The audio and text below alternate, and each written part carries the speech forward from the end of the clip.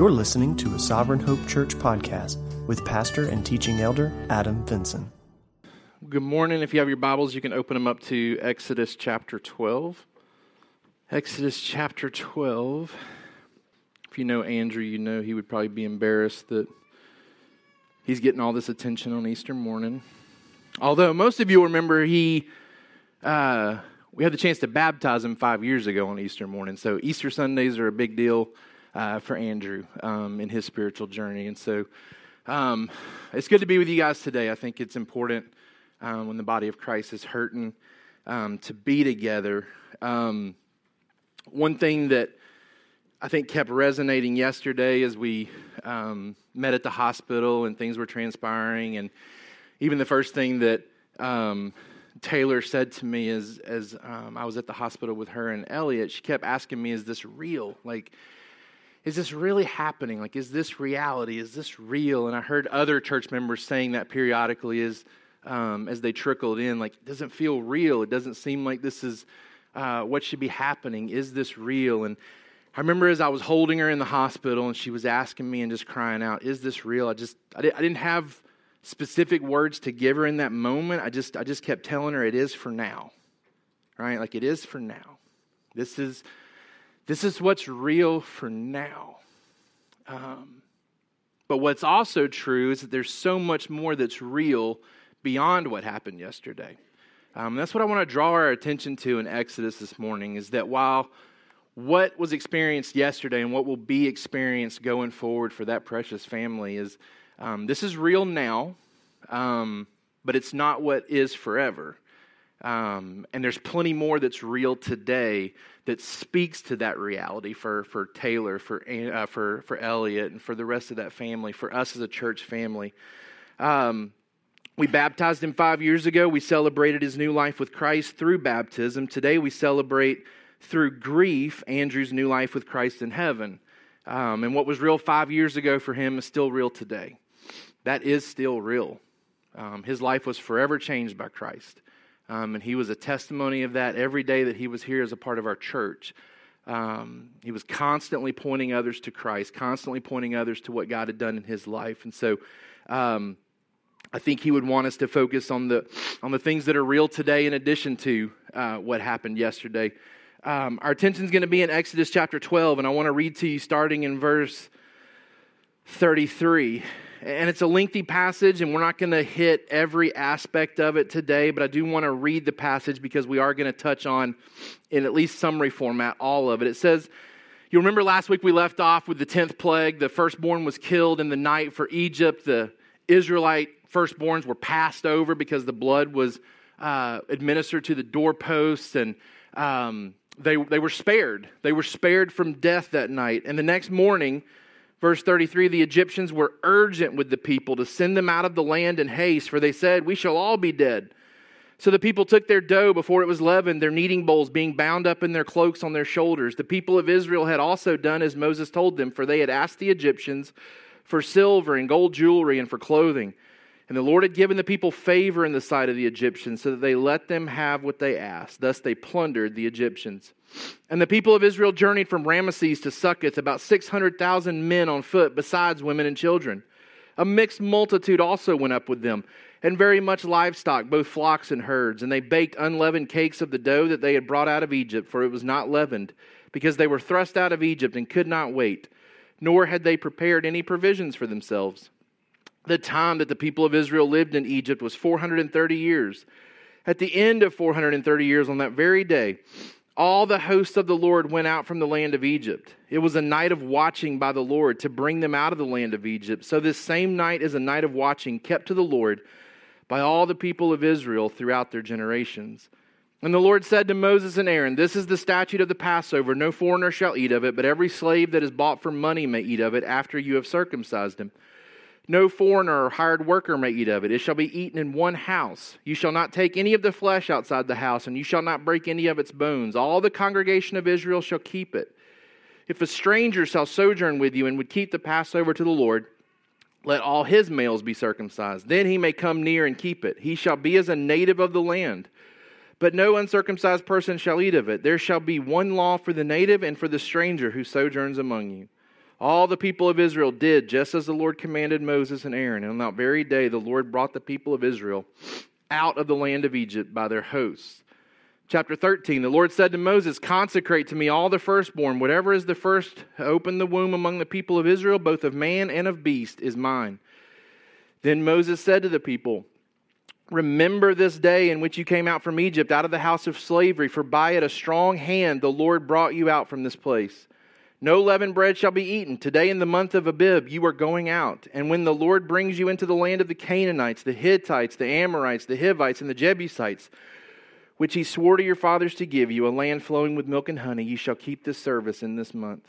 7 days you shall eat unleavened bread, and on the seventh day there shall be a feast to the Lord. Unleavened bread shall be eaten for 7 days.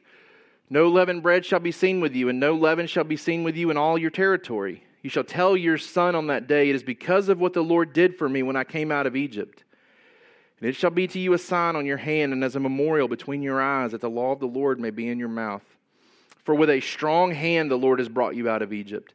You shall therefore keep this statute at its appointed time from year to year. When the Lord brings you into the land of the Canaanites, as he swore to you and your father and shall give to you, you shall set apart to the Lord all that first opens the womb. All the firstborn of your animals that are males shall be the Lord's. Every firstborn of a donkey you shall redeem with a lamb, or you will not redeem it, you shall break its neck. Every firstborn of man among your sons you shall redeem. And when in time to come your son asks you, what does this mean? You shall say to him, by a strong hand the Lord brought us out of Egypt from the house of slavery. For when Pharaoh stubbornly refused to let us go, the Lord killed all the firstborn in the land of Egypt, both the firstborn of man and the firstborn of animals. Therefore I sacrifice to the Lord all the males that first open the womb, but all the firstborn of my sons I redeem. It shall be as a mark on your hand or frontlets between your eyes, for by a strong hand the Lord brought us out of Egypt. Now, you listen to that and you say, that's like a weird passage to pick for Easter. Like, this is your big resurrection day. How are you going to go to this passage for Easter? Well, there's a couple of reasons for that. One, why do we stay in Exodus morning? We started the year with a desire to prepare and respond well to trials. If you go all the way back to January, the first Sunday in January, our summary sentence was, if you don't know the Lord, then you won't trust the Lord when his plans seem to be failing. But if you will expect trials to come and expect him to be working faithfully in those troubles, you will find all the help you need in 2023. Remember, the context there was Moses experienced setbacks to what God had told him to do. God had told him to go and to go before Pharaoh and to demand that he let the people go. And God said, it's not going to work. It's going to fail. It's going to go differently than you hope it would go. And we see Moses go before Pharaoh, and all these things start to play out just as God said. And then Moses' spirit is crushed when things don't happen the way he had hoped or planned for. And he kind of retreats into despair, and he's throwing up his hands saying, God, what are you doing? Like, this isn't what I anticipated. We talked about how we have to know God's character to help us prepare for times of trouble. That things don't fall apart on God, that things always play out the way that God planned for them to.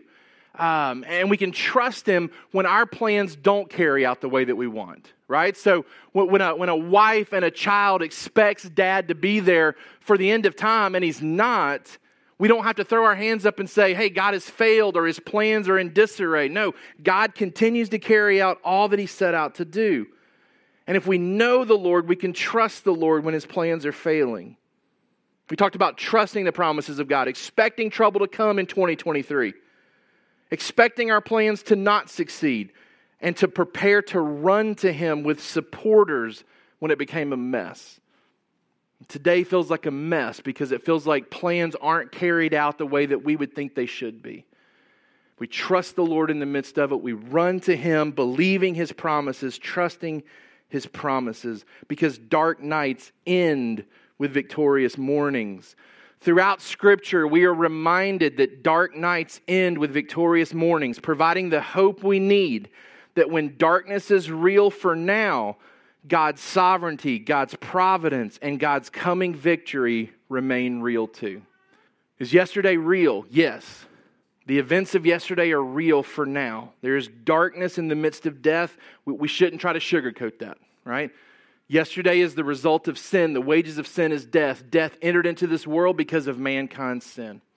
Believers and unbelievers are subjected to it. Until Jesus comes back and puts an end to it for all time, we will continue to be subjected to it. It's real for now. But what's also real, not just for now, but forever, is God's sovereignty, His providence, and His coming victory. Those things remain real too. What do we mean by God's sovereignty? We mean that He remains in control. What do we mean by God's providence? We mean that He remains in control for the good of His children. It's not just that God is the sovereign, it's that He is sovereign towards His people in a providential way, meaning that He works everything for the good of His people. His coming victory is that He is still moving everything towards a climactic finish where good wins, justice is served, and evil is vanquished. That is real today. That God is still moving everything towards this great finish where good wins, where justice is served, and where evil is vanquished forever. That day is coming.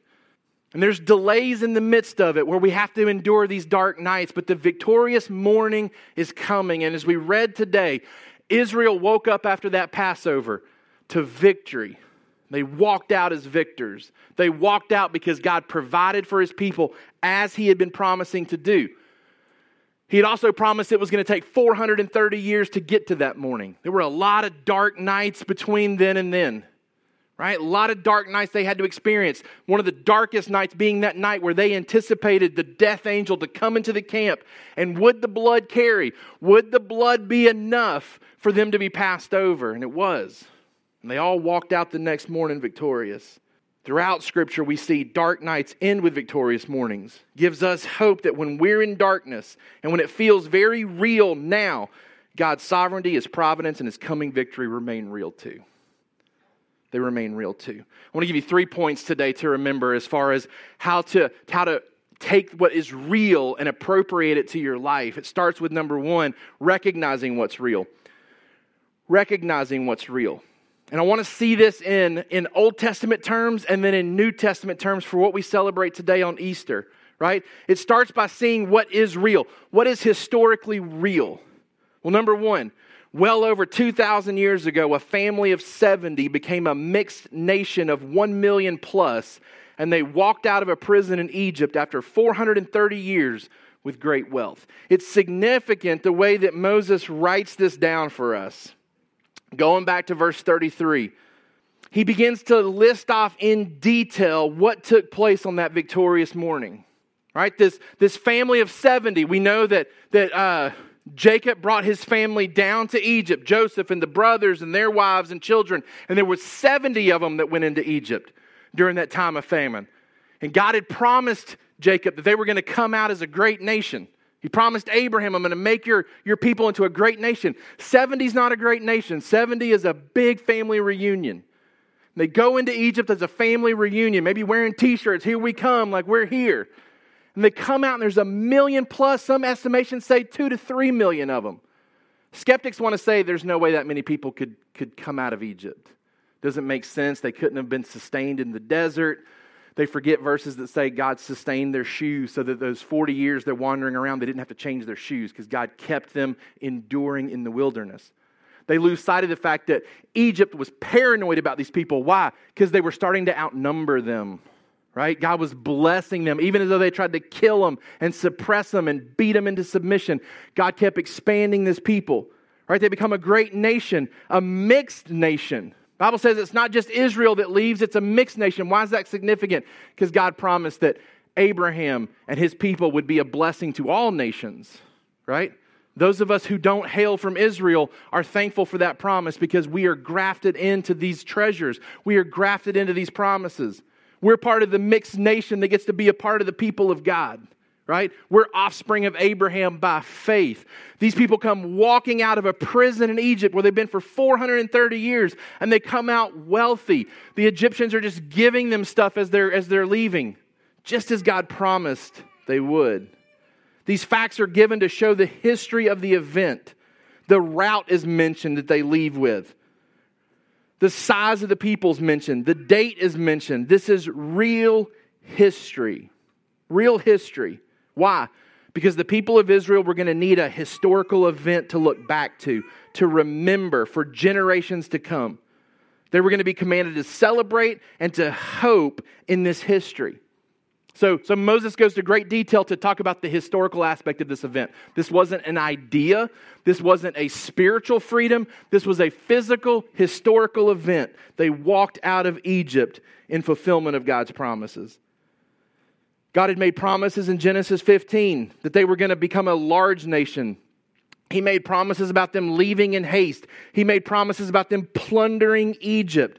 Note how plundering is a victory term. They are leaving as conquerors of this nation. Numbers 33, verses 3 and 4 recounts this and says that Israel left while Egyptians buried their people. Right? They are mourning the death of their firstborns, and Israel is walking out victorious because God has given them the victory. 1 Kings 8:56, I think we've referenced it. I think Adam McLeod may have referenced it at the end of one of our sermons. Solomon, 400 plus years after this, still looks back to this event and references the faithfulness of God in it. He says in verse 56 is the dedication of the temple, "Blessed be the Lord who has given rest to his people Israel according to all that he promised. Not one word has failed. All of his good promise, which he spoke by Moses, his servant." He keeps his promises. That's what's real. God had remained faithful. His deliverance had arrived. He had provided for his people. Note how they're leaving with flocks and herds and firstborns while Egypt is still burying theirs. They had lost their flocks. They had lost their herds. They had lost their firstborns, and Israel's walking out with theirs. It's in God's perfect timing that all of this happens. He does things right on time, right on schedule, on the very day that he planned. Going back to Exodus, we're told very historically when they left. They left after 430 years. Verse 41, at the end of 430 years, on that very day, the day that God had picked out. God picked out yesterday for Andrew. We don't know why. We don't know why that day was chosen, but he picked it out yesterday. And he called him home. And he picked out this day for Israel, and they walked out victorious, just as he had planned. This was history for Israel. This is what they celebrated. This is what they hoped in. But number two, it's not just about the Old Testament for us. It's about the New Testament. Because just over 2,000 years ago, a sacrificial lamb rose from the dead, walked out of a tomb after 3 days, leaving it empty, appeared to over 500 people, and changed the lives of his followers forever. 1 Corinthians 15 reads a lot like Exodus chapter 12 from a historical standpoint.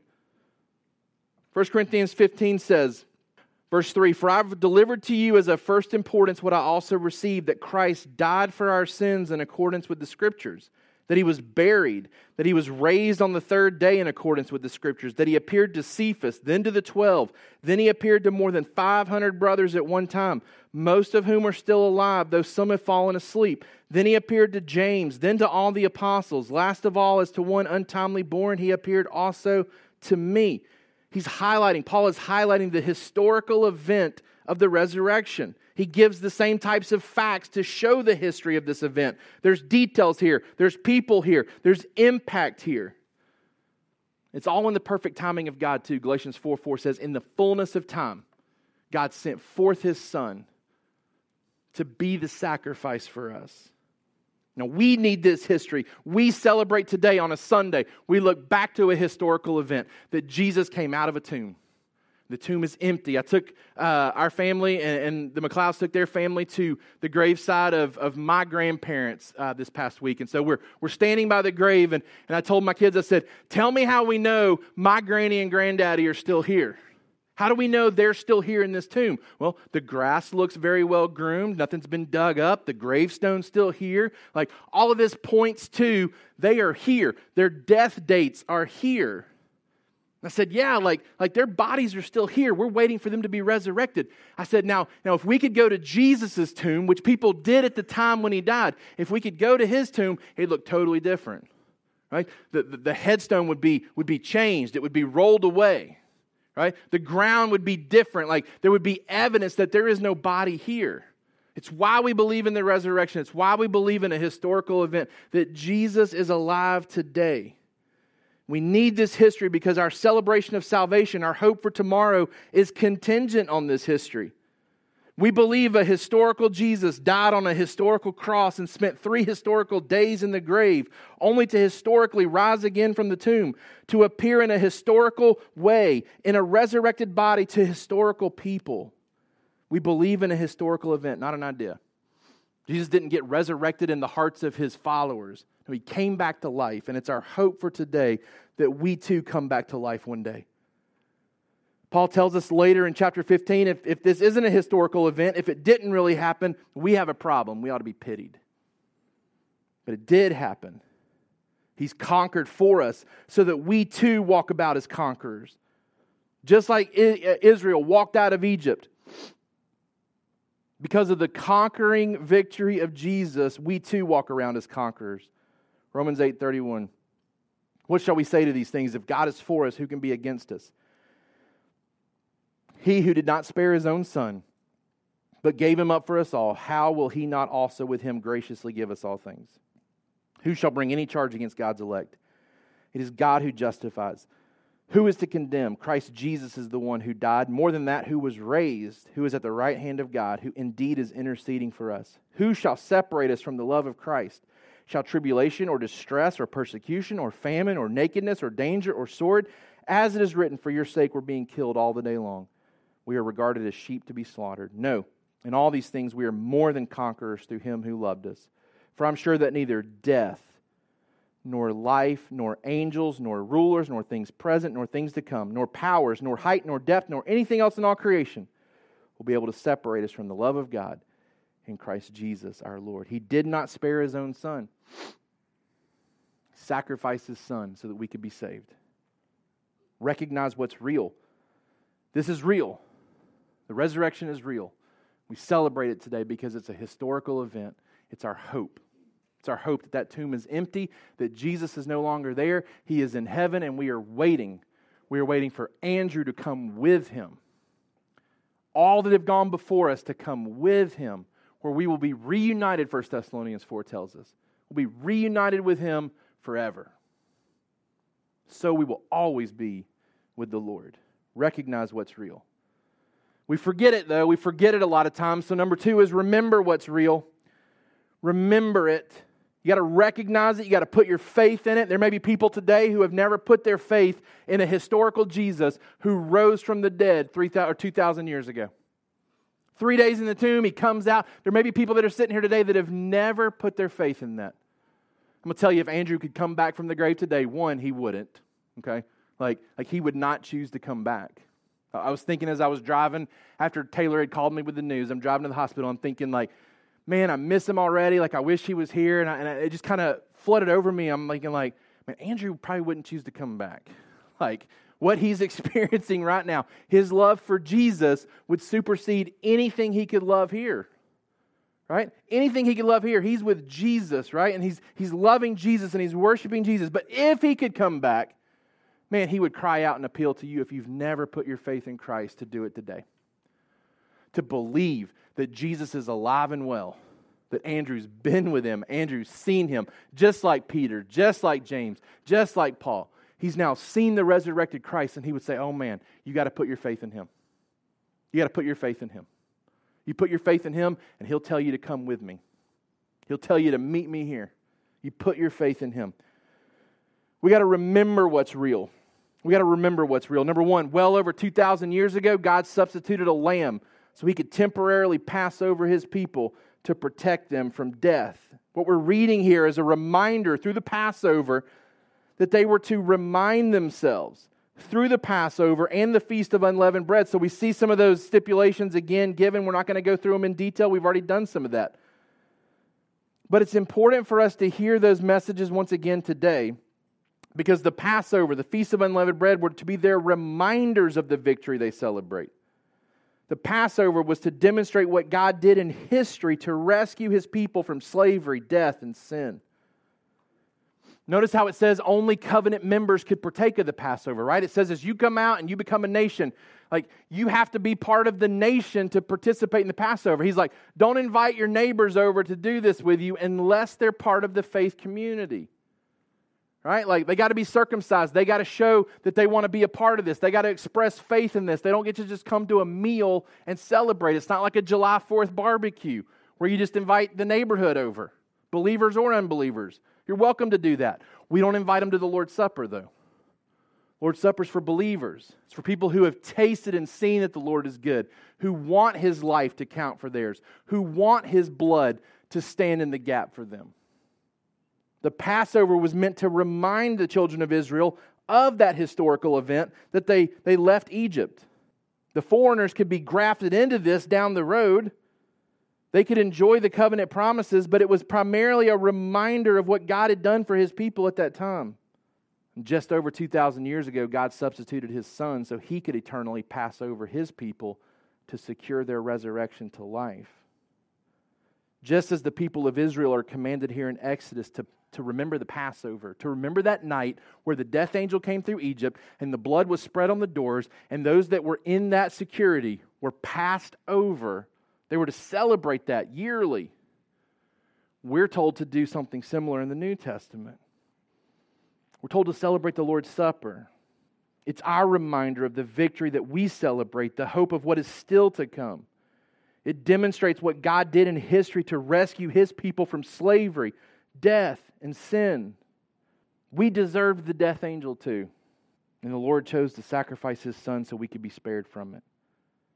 As Paul tells us in 1 Corinthians 11, we partake of the Lord's Supper with anticipation of Him coming again as the risen Lord.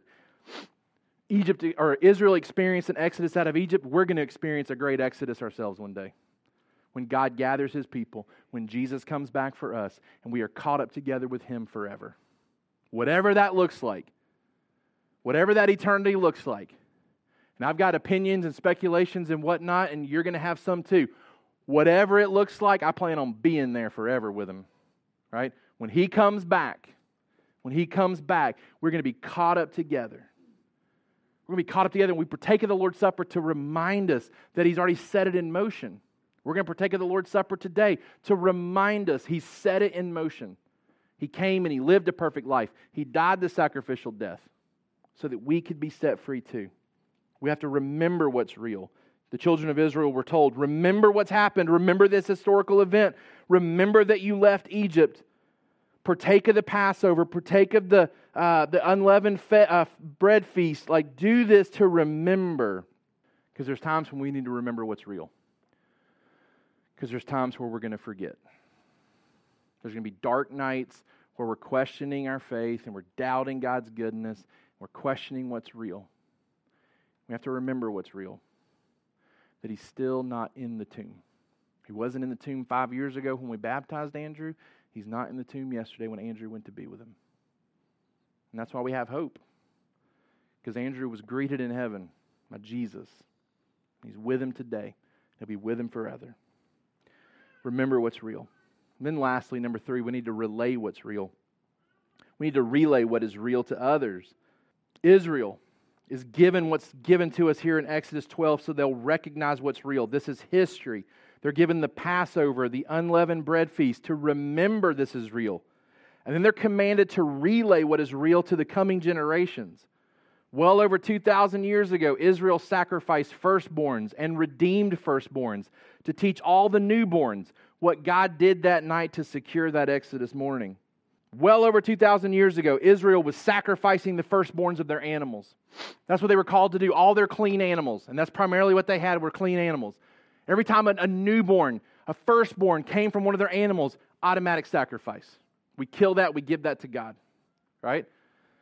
This was to remind them that they were passed over that night, that they were spared. And it was meant to teach the coming generations, to all these newborns that were coming, what God did that night. Psalm 78, 4-7 is a passage that reminds us how important it is to pass on truth that we remember to others. It says, we will not hide these truths from the children, but tell to the coming generation the glorious deeds of the Lord and His might, and the wonders that He has done.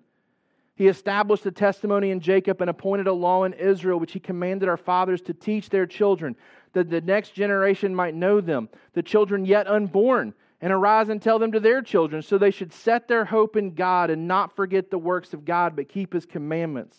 And Taylor kept telling me yesterday, I don't want Elliot to be messed up by the loss of her dad. I don't want her to be messed up from this for the rest of her life. And I kept thinking, like, she ain't going to be messed up by this, right? Because she is surrounded by a loving church family that is going to teach her the glorious deeds of the Lord. The glorious deeds of the Lord that were done in the life of her dad and where her dad is today. We're not going to let her forget it because we're not going to let ourselves forget it. We're going to remember these things. We're going to remember what Christ has done. We're going to remember what God has done for us. That He provided a substitute that we can be spared. Right? Think about what's listed here. It's kind of a weird passage because it tells us that you're to sacrifice these firstborn animals except for donkeys. Like donkeys get this bad rap here. Like they don't get sacrificed because they're considered unclean. Right? And so they're told you either have to sacrifice a clean animal for them. Right, so that was a provision. You have a newborn donkey, and you're like, man, I want to keep this donkey. All right, we got to go get a lamb, and we got to kill the lamb for the donkey, right? Or we can break the donkey's neck, which hopefully that never happened, kids. Like hopefully they just always sacrifice the animal for it, right? But notice this is also what's done for the children. You see that? Like they're not told to sacrifice their firstborn kids. They're told to redeem them. They're told to go get a lamb and to kill the lamb to redeem the kid back so the kid can be spared. Why? Because the kid's unclean like the donkey. Right? The clean animals were sacrifices. They were substitutes. The kid is unclean like the donkey. He can't be spared, right? He can't be spared unless another stands in his place. It's a teaching tool that God gives them. It's a teaching tool for us today to remind us the only way we can be spared, the only way we can be passed over is by a substitute standing in our place, and that's Jesus. Jesus is our substitute. Jesus dies in our place so that we can be spared. Just over 2,000 years ago, God sacrificed His firstborn to redeem us as sons and daughters. A message we must keep sharing to all the newborns. How God worked in the night to bring about that resurrection morning. And He still works in the night in order to bring about the future resurrection morning for all of us too. He's still working. He worked in Christ. He worked in those 3 days when Christ was in the grave. When the devil and death thought they had found victory, God is still at work. And Jesus is raised from the dead for a glorious, victorious first Easter morning. And we hope for our own resurrection one day because of that Easter morning. 1 Thessalonians chapter 5, verse 1 says, "Now concerning the times and seasons, brothers, you have no need to have anything written to you. For you yourselves are fully aware, the day of the Lord will come like a thief in the night. While people are saying there is peace and security, then sudden destruction will come upon them as labor pains upon a pregnant woman. They will not escape. But you are not in darkness, brothers, for that day to surprise you like a thief. For you are all children of light, children of the day. We are not of the night or of the darkness. So then let us not sleep as others do, but let us keep awake and be sober. For those who sleep, sleep at night. Those who get drunk at night. But since we belong to the day, let us be sober, having put on the breastplate of faith and love, and for a helmet the hope of salvation. For God has not destined us for wrath, but to obtain salvation through our Lord Jesus Christ, who died for us, so that whether we're awake or asleep, we might live with Him. Therefore encourage one another, build one another up, just as you are doing." We don't belong to the dark nights. We belong to the glorious, victorious mornings, the daytime. That's what we look forward to. That's what we long for.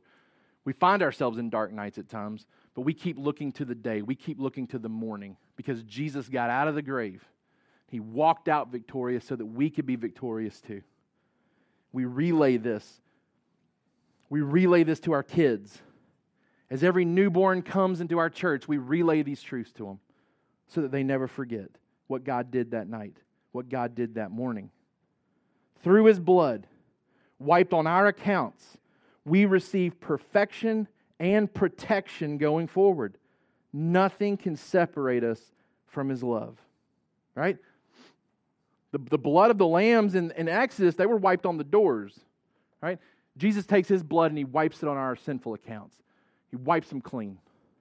Wipes them clean so that we can be spared, so that we can be passed over, so that we can pass through to be with Him. We need to remember. We need to recognize. We need to relay to others what's real. What's real today? What's real is that Jesus is alive. That's what's real. There's dark nights, but the morning is still victorious. He is real. We remember that today. 2 points of application for us for this Easter, and then 2 applications for us as we continue to process the death of Andrew. Number 1, when your faith feels weak in the night, remember His hand remains strong through the morning. Time and time again here in Exodus, we're told that it's the strong hand of the Lord that rescued them. It's the strong hand of the Lord that protected them through the night, that rescued them through the morning. Man, I posted a video yesterday on Facebook because Daniel Richardson had shared it with me. Don Carson was talking about the grounds for our assurance, and he was kind of relaying some of the similar things that I've shared about that night where Israel would have sat around as a family knowing the death angel's coming, and there would have been like questions and doubts and hesitancies like, is this really going to work? Is this really going to happen? Like, are we going to be spared or not spared? And maybe there were others that were like, hey, definitely fine. Like, we trust God. Like, no problems here. Like, we can sleep peacefully tonight. And he made the point, he said, which one did God pass over? The one with the strong faith or the one with the weak faith? Which one lost his son? And he was like, neither one of them did. Like, the blood is what was the assurance, not their greatness of faith. Right? It's the object of our faith that saves us, not how much faith we can conjure up. It's the blood of Jesus that saves us. It's His resurrection that saves us. So when your faith feels weak, and it may feel weak right now, it may feel such where you're questioning some things in your life, whether it's Andrew's death or other things that's happening in your life. Your faith may feel weak at times right now. You remember His hand remains strong through the morning. He's the object of our faith. He's the one that sustains us. He's our assurance. Number 2, be ready for the death angel who is coming so your morning is victorious too. Be ready for the death angel who's coming so your morning is victorious too. When Andrew entered the presence of the Lord, he walked through the door of Christ, whose blood allowed him to pass through. Think about that. Jesus says He's the door. There's a narrow path that gets through to Him. Right? A lot of people are on the road to destruction, wide road. Everybody goes that way. There's a narrow path that leads to life, and it goes through the door of Jesus. You can't help but miss the picture. You don't want to miss the picture here that the door that the Israelites were able to pass through that next morning, right? When they walked out and said, hey, morning time, night's over, death angel passed over, we've been spared, let's go to the promised land. When they walked through that door and it was blood-stained. Andrew walked through a door yesterday too, the door of Jesus Christ, right? And there was bloodstains there too. Because Jesus, when He was raised from the dead, He showed those hands. He showed that side and said, look, it's me. I am back. I am real.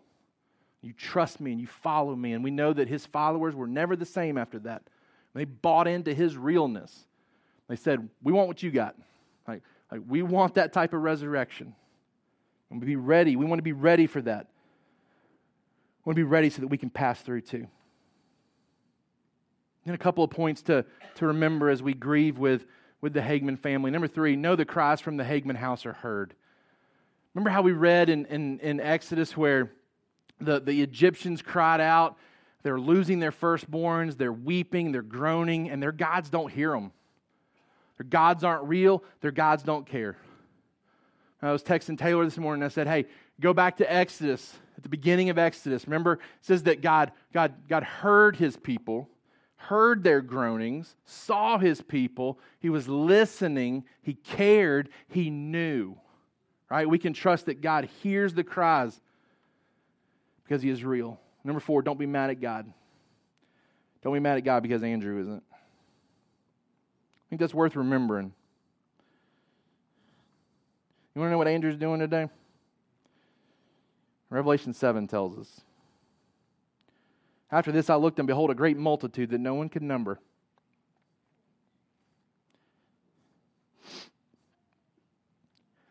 From every nation, from all tribes and peoples and languages, standing before the throne and before the Lamb, clothed in white robes, with palm branches in their hands, and crying out with a loud voice, salvation belongs to our God who sits on the throne and to the Lamb. All the angels were standing around the throne and around the elders and 4 living creatures, and they fell on their faces before the throne. They worshiped God, saying, Amen, blessing and glory and wisdom and thanksgiving and honor and power and might be to our God forever and ever, amen. Then one of the elders addressed me, saying, Who are these, clothed in white robes, and from where have they come?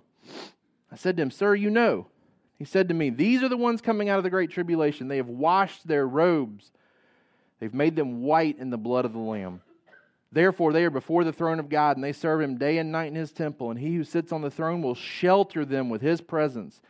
They shall hunger no more, neither thirst any more. The sun shall not strike them, nor any scorching heat. For the Lamb in the midst of the throne will be their shepherd. He will guide them to springs of living water, and God will wipe away every tear from their eyes. I mean, He's worshiping on this Easter morning too. He's just worshiping a little differently than us. He ain't mad at God at all. He ain't questioning God at all. I mean, He's saying, I'm glad to be here.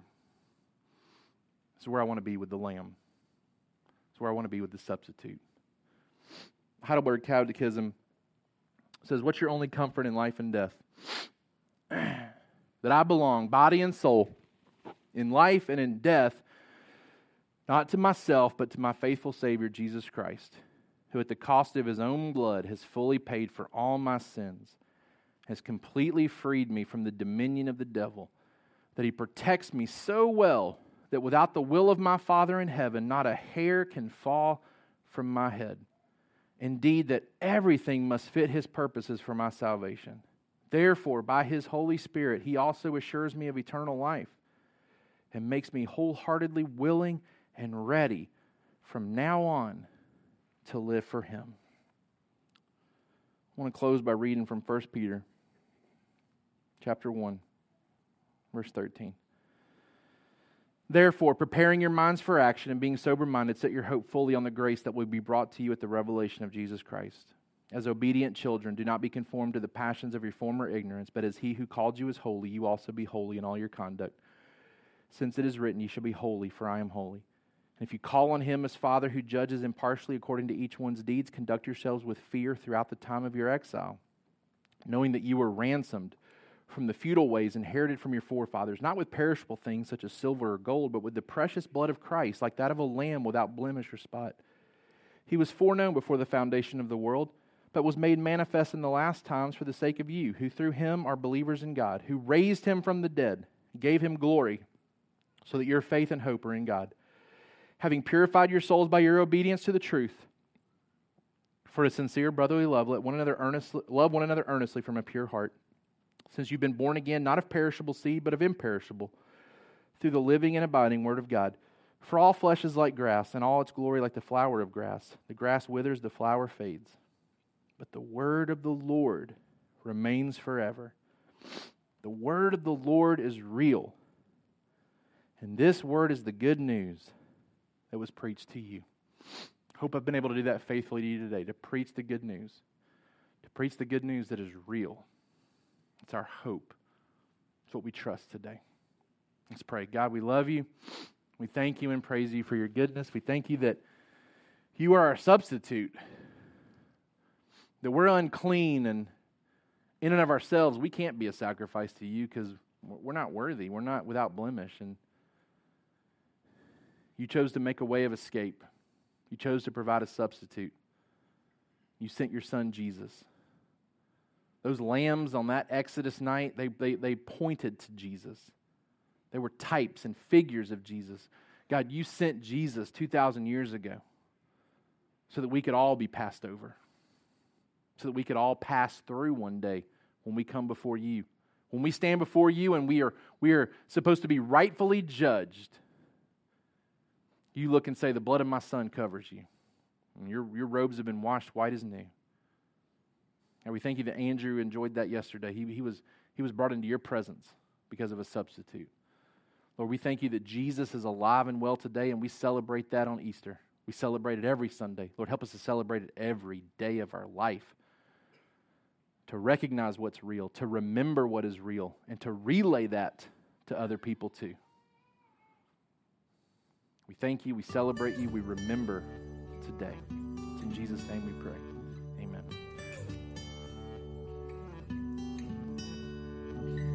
Thank you for listening to the Sovereign Hope Church podcast. We trust that you've been encouraged by the word. For more information about our church, please visit our website at www.sovhope.org. Again, that's www.sovhope.org.